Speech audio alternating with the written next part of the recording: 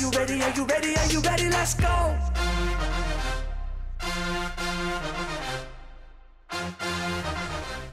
Welcome to Unpacking the Home Advantage.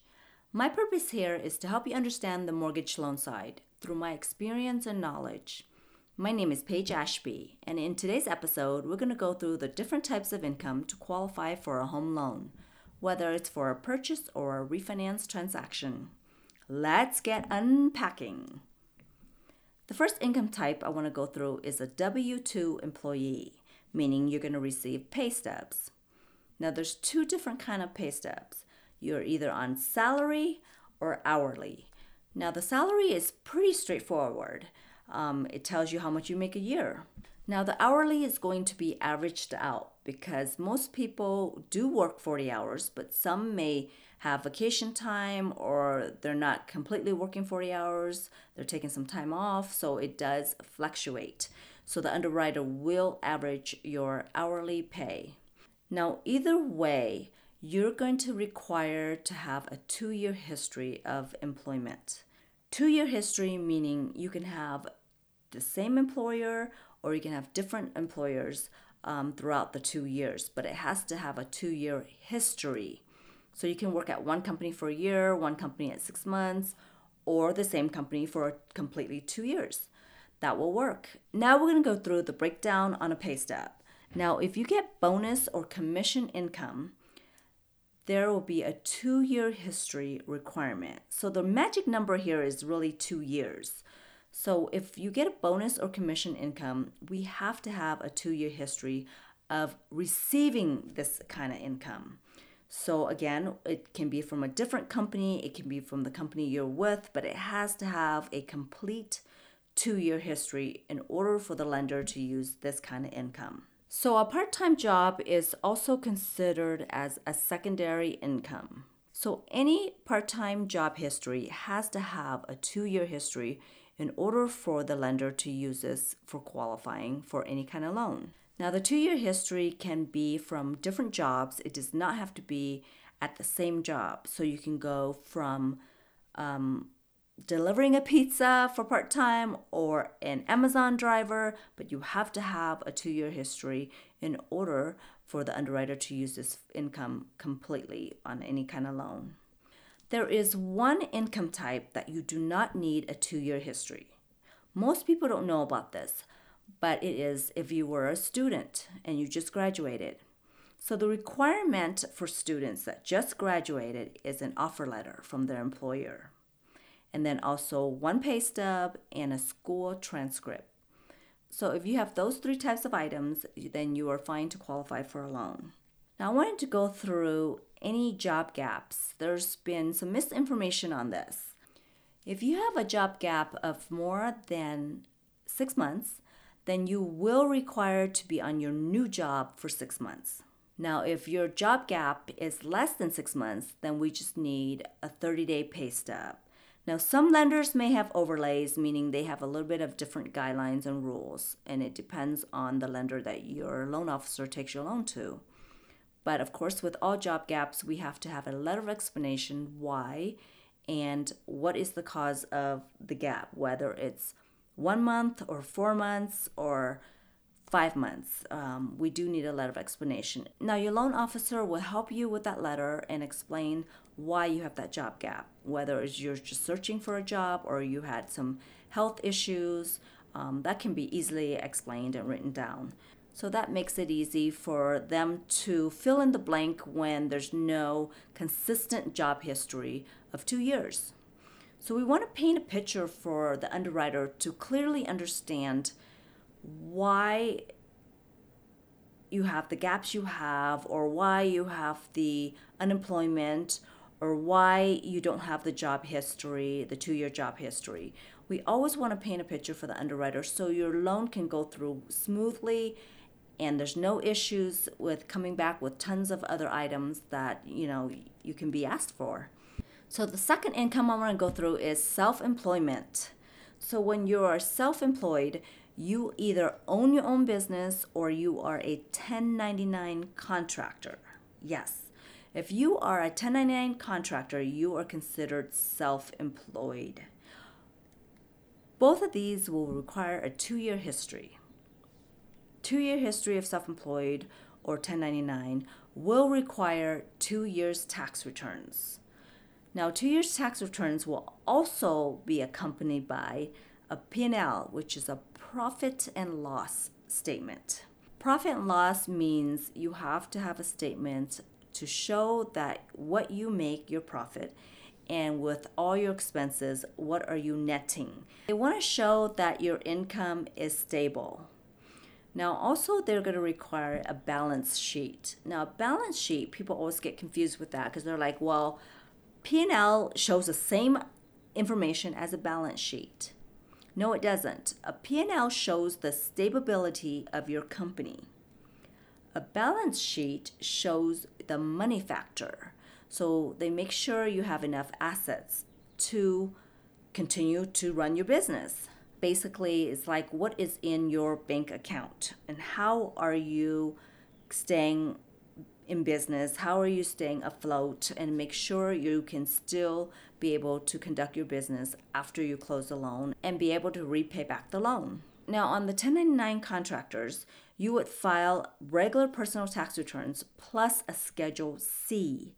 So on the Schedule C is where you can have all your write-offs. So be careful with that because if you have too much write-offs, your net income that flows over to your personal income will show a loss. That will be a completely decline because obviously you're losing money. How will you repay back the loan if there's a negative income? Now on an FHA loan, if you have a 25% or more decrease in income, that's a huge red flag. Some lenders will automatically decline your loan. So that's something you have to really pay attention and look at. And especially if it's tax time right now, you want to make sure you're filing income enough to qualify. So that means you can't have all these write-offs that you want, but then on paper, you're going to show a loss for your income. That is not going to be good. Now, if there is a loss, there's also another option to qualify. It's called bank statements, which is on one of my episodes I talk about is the non-QM loans. You can use bank statements to qualify. If you are self-employed and you cannot use your tax returns to qualify, you can use bank statements. What we do is we use all the deposits for the last 12 months or 24 months. It depends on which program you go with. But the standard or the most used is the 12 months. We use all the deposits and average it out minus your expense factor. So it just depends on, your expenses for the business. That's how we factor in the income that we can use for the qualification for any loan. Now, any type of self-employment, the lender is going to ask for a CPA letter. Now, the CPA letter will state the years that you are in business and how stable your company is. So if you are using bank statement programs, then we want to make sure that your deposits, your income, your business income is not going to affect your business stability. So that's why it's important to get a CPA letter. Now, for some of you that do not use a CPA, then we're going to pull a business license with the Secretary of State or to have some kind of proof that you've been in business for at least 2 years. There is a benefit if you have been in business for 5 years. So on one of the conventional programs, you can qualify with only 1 year tax returns if you have a 5-year history of self-employment. So that's a huge benefit if you don't want to gather all your taxes together, and if you're doing a conventional loan, it is a great option there for you. The next income type I want to talk about is fixed income. So fixed income means you can receive retirement income, pension income, Social Security income, or disability income. Now the requirement on that is we will need the most recent award letter for that type of income. We cannot use the years before, the years after that. I mean, it's just, it changes. So the requirement is we need the most current years. Now the other type of income I want to talk about is alimony. Alimony income, asset depletion income, and child support income. Those can be used for the alimony and child support. We will need Obviously, the child support, we will need the age of the kids, and you can use it up to 19 years old. But the alimony and the child support, we will need to show 3 years of continuation. That means there will be enough reserves for the next 36 months. So they want to make sure you are stable and you are able to repay your mortgage payment. Now, in regards to the asset depletion, we want to make sure that there's a consistent reserve for at least 3 years.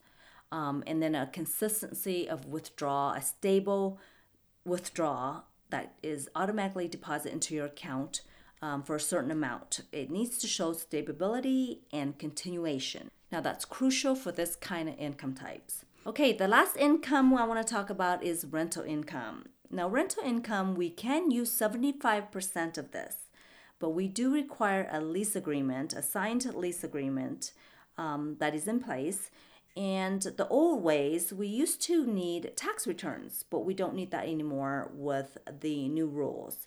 So most lenders will need the lease agreement, and then we can use 75% of that rental income to qualify. Now that offsets the mortgage payment if you have a loan on that property. Okay, so that's a lot of type of income that we went through, but we did not go through the non-eligible income, which I get asked by so many people.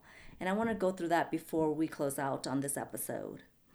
So I get asked a lot, hey, Paige, can I use income from my roommate? I'm renting the room and I've done it for years. Can I please use that income? Well, you can't, because a roommate income cannot be used. Most of the time, you don't claim that on your taxes. So that's a definite no. Now, the only time that you can use income from a home is if it's on a different level of the house. So I had a client where he rented his full basement out and it completely had its own entry. So you can use that, but definitely check with different lenders. Some have overlays, like I said. Check with your loan officer. They should know the rules on that. Depends on the lender they take your loan to.